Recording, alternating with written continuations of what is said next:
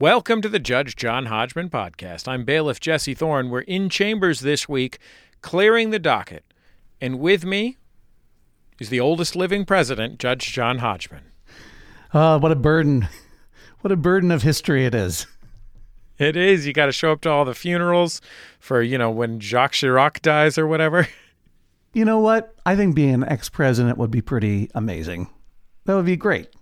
All you have to do is go to funerals, right? And maybe you can do some good in this world. I don't know. I'd be an ex-president any day. You know what? Everybody, John Hodgman for ex-president 2020. I'm in. I don't know. I feel like if I was an ex-president, I'd just do it Nixon style.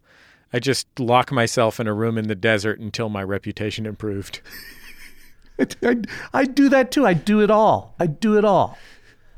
That's why I'm running for ex-president.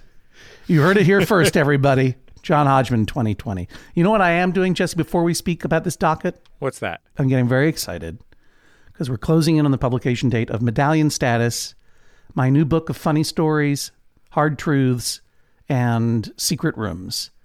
And I hope people will consider checking it out in any format they like. Did you know that you can go to bit.ly/medallion status and order it from an indie seller, a local bookshop in your world? You can. Go to IndieBound. When you click on bit.ly/medallion status, pick the IndieBound option. Or you can just call our friends at Books Are Magic, order one there, and I'll sign one for you eventually, and they'll send it to you. But it'll take a little while because I have to get over there. I have to take a subway train. Jesse Thorne, I just had to, hashtag always be plug-in. You got your plugs in. You know what I mean? ABP, that's the most famous hashtag of all time. Hashtag always be plug-in. Hashtag let's get to the docket. Here's something from Rachel. She says, my fiance Andrew does not make the bed. I always make the bed when I get up after him, which is about 3 or 4 times a week. If I'm up before him, I come home to a messy, unmade bed. I would like Judge John Hodgman to order my fiancé to make the bed when he's the last one to wake up in the morning. It's fair to share the responsibility of keeping our space clean and cozy. Jesse, you share a marital bed with your lovely bride and person in her own right, Teresa Thorne. That's true. And you also share that bed and with various children and dogs. Various children and dogs. California King? Do you have a California King? We have a standard king. We do not quite enough room in the bedroom for a California King. But I took your advice after children started showing up in my bed and upgraded from a queen to a king. And it has made a great difference in terms of particularly me not falling off the side of the bed. A person of your height should, a California King would be nice because they're longer, right? I think that's what that's all about. Yeah, I think it's a little longer. One of these days. But in the meantime, given what you describe, that bed has got to be a disaster area in the morning, right? Yep. And all day long, baby. Because no one makes it up. There's no policy? Yeah, no one in our family is the bed maker. I would say I make it hastily and casually 2 or 3 days a week. I try and spread the bedspread so at least if the dogs go up on the bed, they're on the bedspread and not on the bed sheets. Right. You don't want to make a bed with a dog and get it trapped in there. That could turn out. No. It might not surprise listeners to know that when I sleep at night and then get up in the morning, it's like I was never there. Many a night I will just lie down on top of the covers and not even get under the covers and lie down straight like a robot and then shut down for a while and then wake up and get out of bed and it's not been disturbed. And even when I do get under the covers and sleep soundly in a cozy type situation, there is a control mania in my unconscious mind that prevents me from messing up those covers. Whereas the person that I share my bed with, I don't know how she does it. Usually the top sheet has been knotted into a series of intricate sailor's knots by the time morning has come. And never mind the comforter, which is could be in another room at that point. But we had to come up with a system for tidying this bed up that felt equitable, since, let's put it frankly, only one person is messing it up. This is a did the crime, does the time situation? Well, no, it's just, we decided to put everything in balance and realize since, it couldn't just be my wife's responsibility, because that's not fair. It's not necessarily fair to punish her for her actions while unconscious. Yeah, it's just the way she sleeps. It's not, that's the way it is. Exactly. So we came up with a system that feels very equitable to me, especially when our children were littler and needed attention earlier in the morning than we wanted to wake up. And that was the last person out of bed tidies the bed. That way, the person who gets out of bed first doesn't have to worry about it. And the person who gets to sleep in a little bit does the basic, decent thing of tidying the bed. So that is our system. It is universally applied insofar as when I am the last person to get up, I do tidy the bed. Otherwise, it never gets tidied. It is universally applied to me only. But I will say this. Difference in tolerance for untidiness is something you need to figure out in your relationship right quick. You need to know how much tidiness each person feels is desirable and how much untidiness each person feels they can put up with. Because I do think that it's a very personal thing. And if you are in a relationship where you desire tidiness, such as Rachel, but Andrew doesn't care about it, such as Andrew, that can turn into a low background hum of resentment that will be poisonous over time. The first thing that has to happen if you are a tidy person living with an untidy person is you have to acknowledge that untidiness is not a moral failure.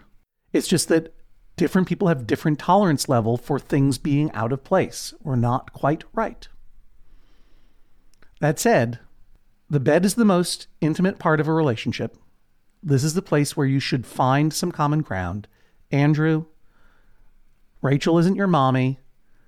People shouldn't be cleaning up after you. Pull up the comforter. It's the least you can do. In the meantime, Rachel, forgive him his untidiness, and Andrew, respect her tidiness. Good night. Here's something from Lou. I bring this case against my dear, sweet partner. He doesn't always check to see how many bathroom towels are currently in use and helps himself to a new one after showering. This results in far too many active towels. He says this isn't a problem. He believes towels can be returned to the linen closet after 1 or 2 uses. What? Wow. If you rule in my favor, I would have you order that no used towels are allowed back in the linen closet and that my husband must read the room before grabbing a fresh towel. Those other towels might disapprove. Yeah. I would also have you order that he clean all active towels regularly for the next 3 months as damages. You may decide what you think is regular for towel cleaning. We will follow your wise advice. There's a lot to process here. Before we start tearing this person apart, not Lou, but her partner, do you have a towel policy in your home? I am responsible for my portion of the laundry, and my wife handles herself and our children. That's good, because I would imagine, given the number of vintage textiles and special cleaning items you have, your portion of the laundry is probably more complicated than a million tighty-whities. Yeah, exactly. Yeah, I think that is exactly why. I mean, the real reason why is that my wife many years ago made the tactical mistake of saying to me that she enjoyed doing laundry. Oh, no. But yeah, I do my laundry because I'm the one who does ironing. I'm the one who actually separates colors consistently, et cetera, et cetera, et cetera. And my habit is to wash. I have white towels, and I will wash my towels with my whites, which is about once a week.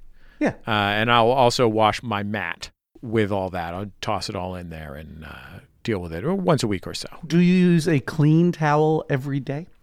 Well, when I'm in a hotel, but only because I want to destroy the environment in spite of that little card that they give you. Yeah, when I get the card, I call down and I go, could you print up 500 more of these cards? I need to use them to dry off. But at home, I mean, I asked you that question in a leading way to suggest that I would think it shameful if you did not use your towel at least twice before throwing it in the hamper. I'll use a towel and then I'll hang it up and then I'll use it again the next day and I'll hang it up. And then eventually I'll smell it and I'll be like, this smells dirty. I deserve a clean towel. And then I will take a clean towel. It sounds to me like Lou's partner here is guilty of 2 crimes. 1, using a clean towel every day like he's in a hotel and wants to destroy the environment. I'm presuming, since the damages that Lou is requesting is that Lou's partner do the towels, that he does not normally do the laundry. If he were normally doing the laundry, this would not be happening. Even if he did his own laundry, it is, as you point out, Jesse, ecologically suboptimal to be washing towels like that all the time. Hang your towel up and use it, I would say, 3 times before washing it again. Twice if you get skeeved out by that. But a clean towel every day is not... there are too many active towels, as Lou points out. And second crime, hey, don't put a used towel in with the clean towels. That's the weirdest thing I've ever heard. I mean, I've heard a lot of weird things on the podcast, so maybe it's not the weirdest thing I've ever heard. But does that not strike you, Jesse, as malfeasance and trickery? It strikes me as sociopathic. Thank you. I mean, my first thought was, how is he activating so many towels? Like, how many racks and hooks are there in this bathroom? I find out that the way he's getting around the limited rack and hook space is by refolding and replacing, as though all towels are the same, used or unused. Yeah, they're damp. You put them back in there and you fold them up. They're going to stay damp and they're going to get moldy. What are you even thinking, Lou's partner? No. I think the only answer is going to be for this household to get one of those Dyson Airblade hand dryers, but the full body edition. Tell me that's a real thing. By the way, my apologies to all the misophonics in the audience. That must have been hard for you to hear Jesse imitating a Dyson full body air dryer. I would love one of those things. Like that thing you have to go into in the airport that scans all your bodies. Yeah, but it has the air blades, like the Airblade thing, and it just goes down. You don't think Bill Gates has one of these? You know Bill Gates has one of these. He just stands on 2 little pictures of feet in his bathroom on the floor. Right. And then the blades come down out of the sky. And then he's dry. It all goes into a sluice. Now I don't know who's going to be angrier, the misophonics or people like me who hate the word sluice. You know what I think is possible? I'm upgrading Bill Gates' house right now. If he doesn't already have this, he will soon. He goes in. Yeah. He takes off his clothes. Yeah. He's looking great, by the way. Yeah. He puts his feet on the outlines of the feet. And then he goes through one of those automatic car washes. Yes. With all the things go flop, flop, flop, flop, flop, flop, flop. You know, like the pink and purple flappers that flap onto your car. He gets waxed up. He gets the deluxe. Sure. The platinum package. Yeah. Tire dressing, the whole 9 yards. That's why his feet are so shiny. And then he shoots out. And he probably drops into a pair of pants. So he's moving. He's on a conveyor belt or in some kind of bath vehicle moving through these cleaning agents like a car wash?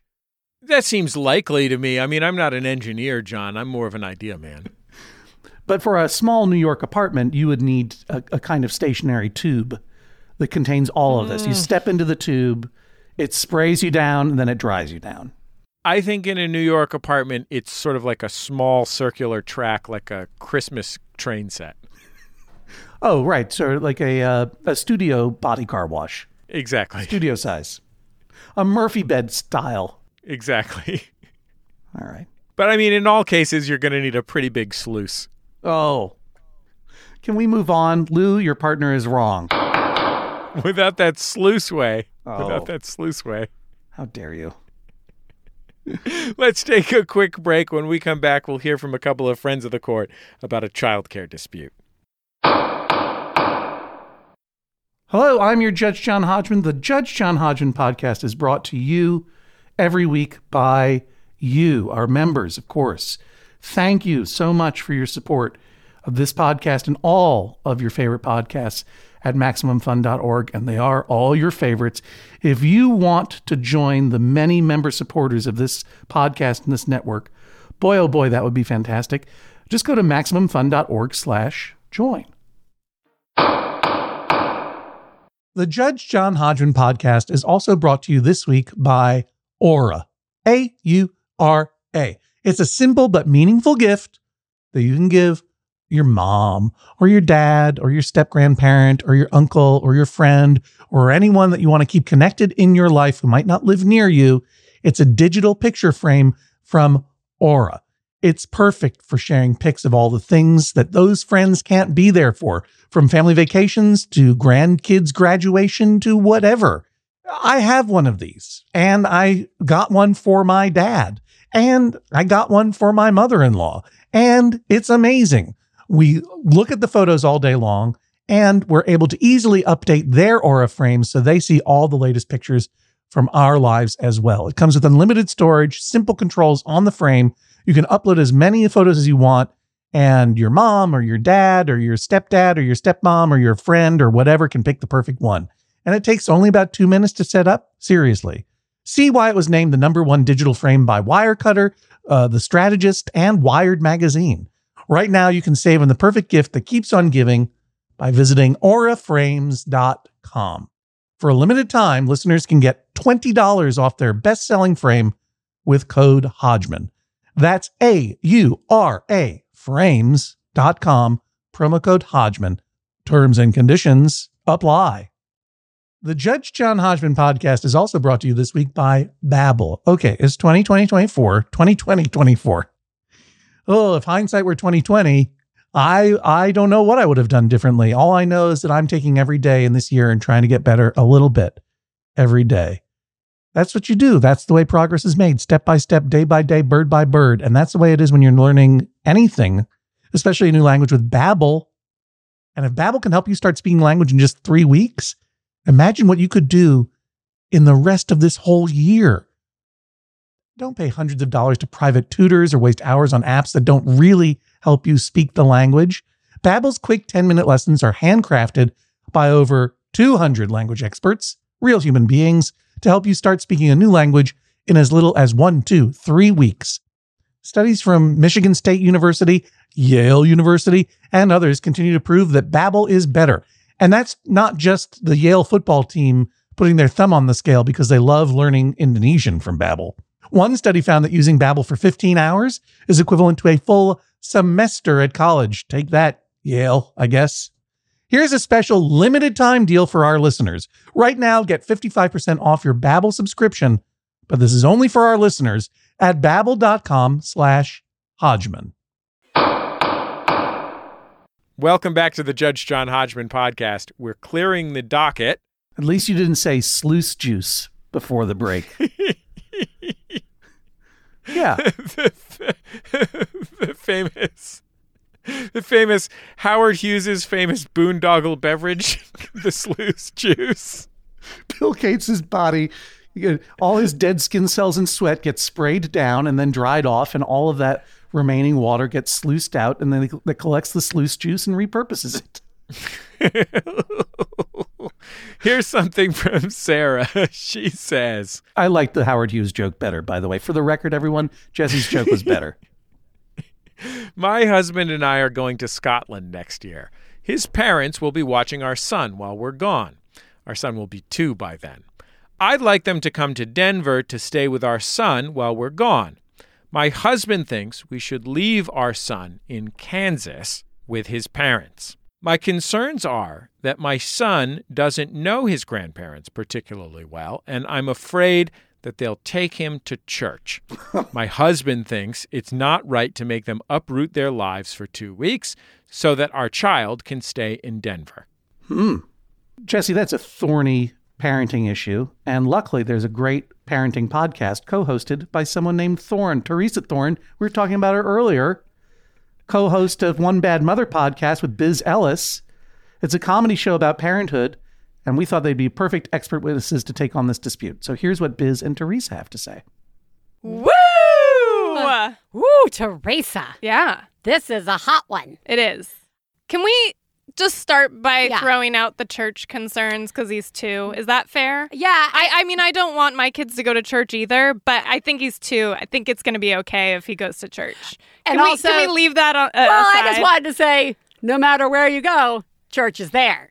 True. So if they're going to church, they're going to go to church where you live as well. Oh, that's a good point. So let's all remember that. And if this is really about church, then I think we know the answer to the rest of this question. Yes.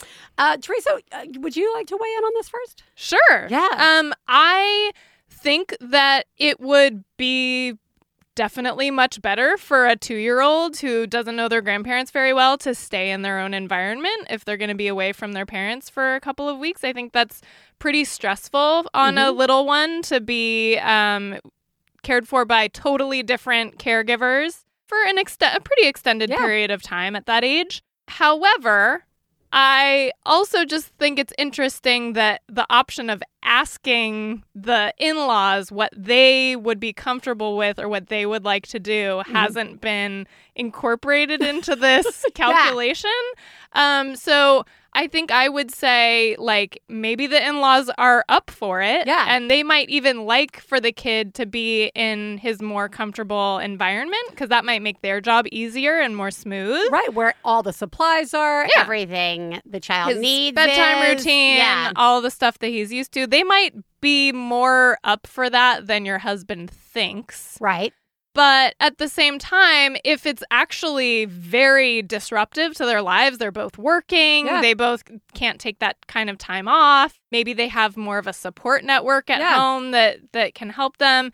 I feel like these are all important questions that you might want to take into consideration. Yeah, because I think the core of this question is a very natural, emotional place that you are in as a parent Oh, yeah. of a 2-year-old. Oh, yes. I'm not going to tell you what those emotions are, but I'm sure you have some. You know what they are. And, it's okay. Yeah. That's the real bottom line. Yeah. You can go on a trip.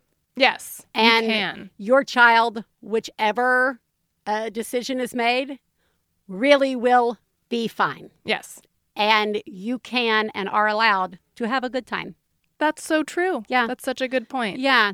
So you're doing a good job. Yeah, you are. And yeah, I'm with Teresa. It sounds like there's some facts missing from a voice of the grandparents. Yeah. So go ask them. And then have a great trip. Woo! What do you think, John? Well, first of all, thanks, Biz and Teresa.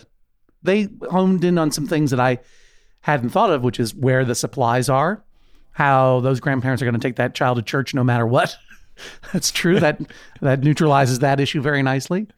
And that, when you go away and you're leaving your kid behind kind of for the first time, it is stressful. When we left our daughter alone at this age, it was a mistake. We should have invited my father to take care of her. No, we did invite my father to take care of her and his wife, and they came to our home. I think that that's the right call. Unless, as Biz and Teresa points out, that there's some missing information that means that the grandparents are ailing or have less flexibility, or it doesn't really work for them to go to Denver. I think they should go to Denver. I think that's pretty common, typical grandparenting thing to do. What do you think about it, Jesse? I agree with you that if it were even Steven, 50-50, I would say that the grandparents should come to the kid rather than the other way around. But I would emphasize two things. One is that these grandparents who you don't trust your child with because they might take them to church for 3 hours. Speaking as someone who's been to a lot of church, it's fine. Like, I'm an atheist and everything. Church is fine, generally. Certainly for a 2-year-old. Yeah, it's often interesting and pleasant. I didn't go to as much church as you did, Jesse, but as a lapsed Catholic son of 2 lapsed Catholics, I did have to go to some masses when I was a little kid. And the only traumatic thing about it was I didn't understand why everyone else was getting snack and I wasn't. Part of me still wants to taste one of those communion wafers. I really felt like this has got to be the best tasting Pringles in the world. Pringles. Oh, I'd love to get my hands on the body of Christ. I think there are 2 key considerations that are being left out of the conversation. They're ones that Biz and Teresa were getting at that were not in this question. One of them is that these people are doing an extraordinary favor for you and your partner. The 2 of you are going to go on a 2-week vacation while not taking care of your kid. That is really special. And if they want the kid to come to them, send the kid to them. Like, I don't think this would have come up if they didn't prefer the kid to come to them. I think it's probably less than perfect, and I would choose, again, 50-50. I'd choose for the grandparents to come to the kid. But the second consideration is it will absolutely 100% be fine either way. One of the best pieces of advice I ever got from my old therapist, who had been a child development specialist for a long time before he met me and realized that some adults needed child development specialists. But one of the best pieces of advice I ever got from old Dr. Carr was that when it comes to your parents taking care of your children or your in-laws taking care of your children, that with the exception of situations that are dangerous, such as, if a parent is an alcoholic or if a parent is, abusive or something along those lines, there's some reason to believe the child won't be safe. Generally speaking, the child will gain from having experience doing things another way. That it will not invalidate the way that you have raised your child. It will add to your child's flexibility and toolkit in dealing with the world. And I know that when you have a 2-year-old, especially if it's your first or only child, it's hard to accept that because you are really focused on making every decision the right way. And the reason you're doing that is because you believe the stakes to be extraordinarily high, and they're not high. But just remember, A, they're doing something really nice for you, so maybe kind of mention this, but follow their lead. And B, just know it'll be fine. It's totally going to be fine. They have raised children. They're doing this voluntarily. It's going to be great. Jesse, now that I've benefited from your wise counsel, as well as Teresa and Biz's, I see something in this case that I hadn't considered before, which is it's not really clear what the grandparents want. We know that Sarah wants them to come to Denver. We know that her husband thinks, according to Sarah, thinks they should bring their son to Kansas. But has her husband asked his parents what they want? Is he afraid to ask? Is he too shy to ask? If they know that the grandparents would prefer that their grandson come to Kansas, then that's one thing. But you need to find out first. It is reasonable to ask them what is convenient, and it is important, especially when you are relying on grandparents for help, to really be open and communicative around what works for them. And by the way, One Bad Mother, you can hear it every Thursday on MaximumFun.org or wherever you get your podcasts, and you should hear it there every Thursday on MaximumFun.org or wherever you get your podcasts because it's great. Yeah, it totally rules. Let's take a quick break. More items on the docket when we come back in just a minute. Back for another game. You know it. What's going on? Just one more week till Max Fun Drive. Hard to believe. It's been a heck of a year since the last one. We're now a worker-owned co-op. We raised $50,000 for charity last year. And we've added a bunch of awesome new shows. But do you think we're ready to do it again? Absolutely. Lovely new gifts are lined up. The episodes will be amazing. And wait till everyone hears the bonus content. Yeah, plus they know to go to MaximumFun.org/newsletter, so they're getting all the news. Oh, like that Meetup Day is on Thursday, March 21st. Then what's bothering you? Me? Oh, nothing. We're all set for Max Fun Drive to start on Monday, March 18th. I just didn't want you to see this coming. Check. What? Hang on.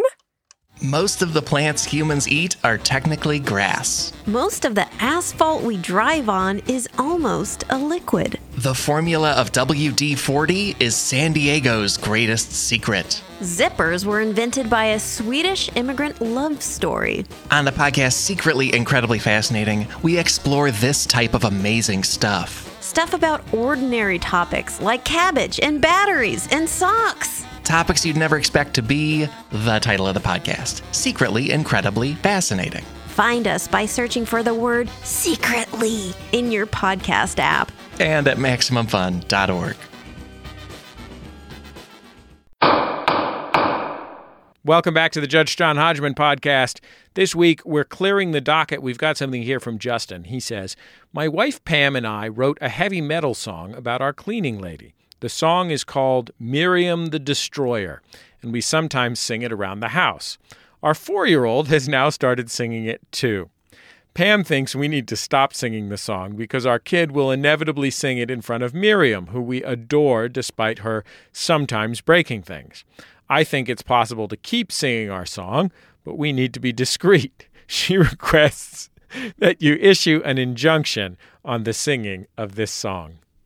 Well, Jesse, I'm just going to say that maybe this is a really funny song, right? Maybe this is the most funny and clever heavy metal parody song of all time. Even more so than Three Little Pigs by Green Jello? Yeah. I'm going to say it's the great, not only is it a super funny heavy metal parody song, but it intrinsically rocks. Because I don't want the quality of this song to be part of the consideration of the ethical nature of this song. Because even if this song is an awesome rocking song, it is wrong. Miriam is an actual person who's doing work that you do not feel like doing. She is not a funny character to write a funny song about. I'm sorry she breaks or destroys things from time to time, but that's part of the built-in cost of hiring help of any kind. If you have someone do something you don't feel like doing, they might break a thing, whether that's, knock over a vase in your home or miscalculate something on your tax return. And the given probabilities, the likelihood is that she's probably someone who makes less money than you do. And she's probably someone who comes in from a different background, maybe a less privileged background.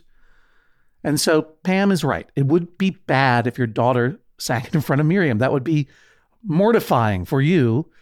And it would tip off Miriam that not only do you not think of her as a whole human being with dignity, but also she would know that you have inadvertently trained your daughter, who doesn't know any better, to think of Miriam and people who do the kind of work that she does as joke-worthy. And I know that's not your intention. I know that you adore Miriam, but adoration is less important than treating another person with respect and dignity, both in front of and behind their back. So that song goes in the vaults. So, Judge Hodgman, audience, we often hear letters in response to rulings from the podcast, but we have one here. It is a letter responding to a ruling you wrote in the New York Times column, Judge John Hodgman, which appears in the newspaper, The New York Times. The dispute was about whether or not a couple should be compelled to hide their squatty potty, which is like a little stool that goes at the base of a toilet, when they have guests over. Judge Hodgman, what was your ruling? So to clarify, as you point out, a squatty potty is a kind of a special toilet footstool that helps you evacuate when you are pooping.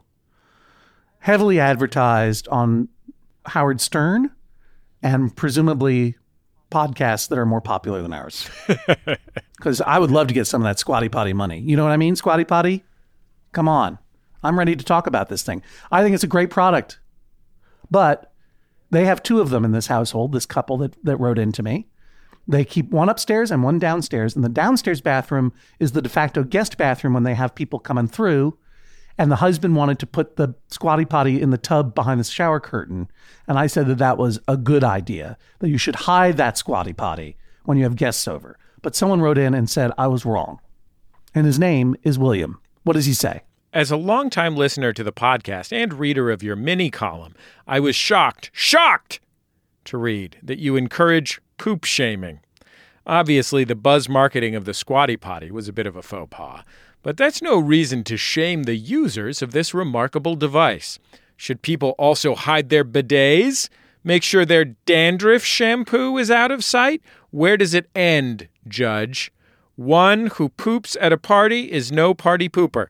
It is the one who poo-poos a perfectly normal bodily function who is the pooper. And that pooper, sir, is you. Did Monty Belmonte write this? Gosh.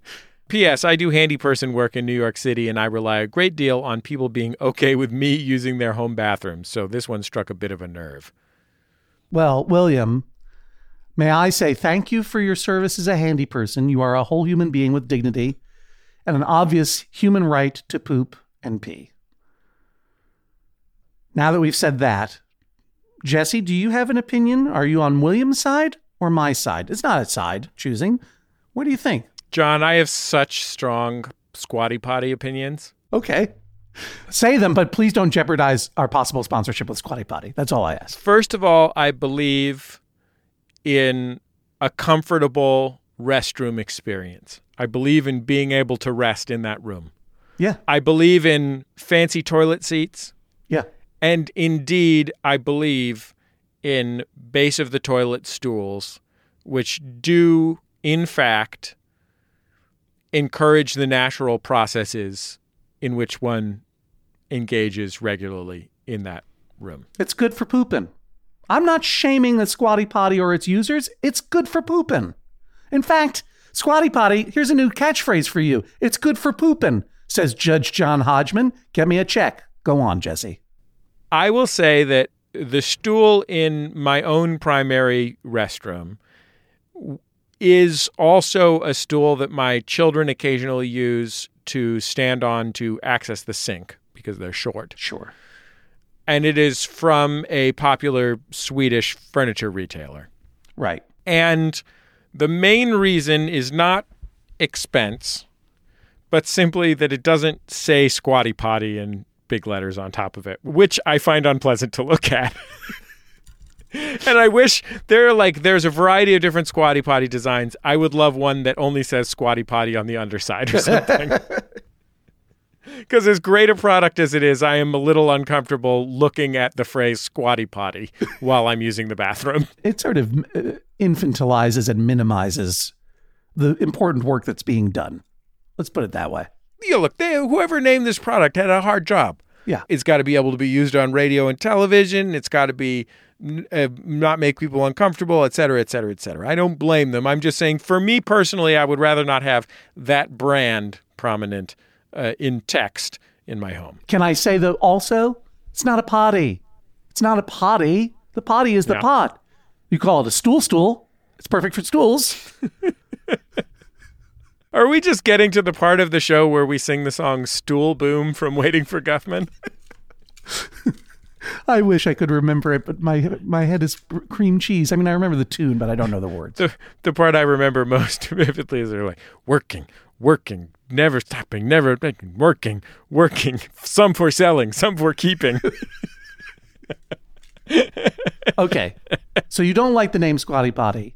But if I had one and used one, hiding it is a lot. I mean, I'm not saying they can't, but it feels like a lot. Well, with great respect to you, my bailiff, and with great respect to William and the hard work he does doing stuff that other people can't or will not do, I do stand by my ruling, and here's why. I had to explain, as you did, to our listeners what a Squatty Potty is, because we know instinctively. Not everybody knows. Lots of people do. Lots of people listen to Howard Stern. It's getting in there. It's in the zeitgeist. You have a good stool in your bathroom, right?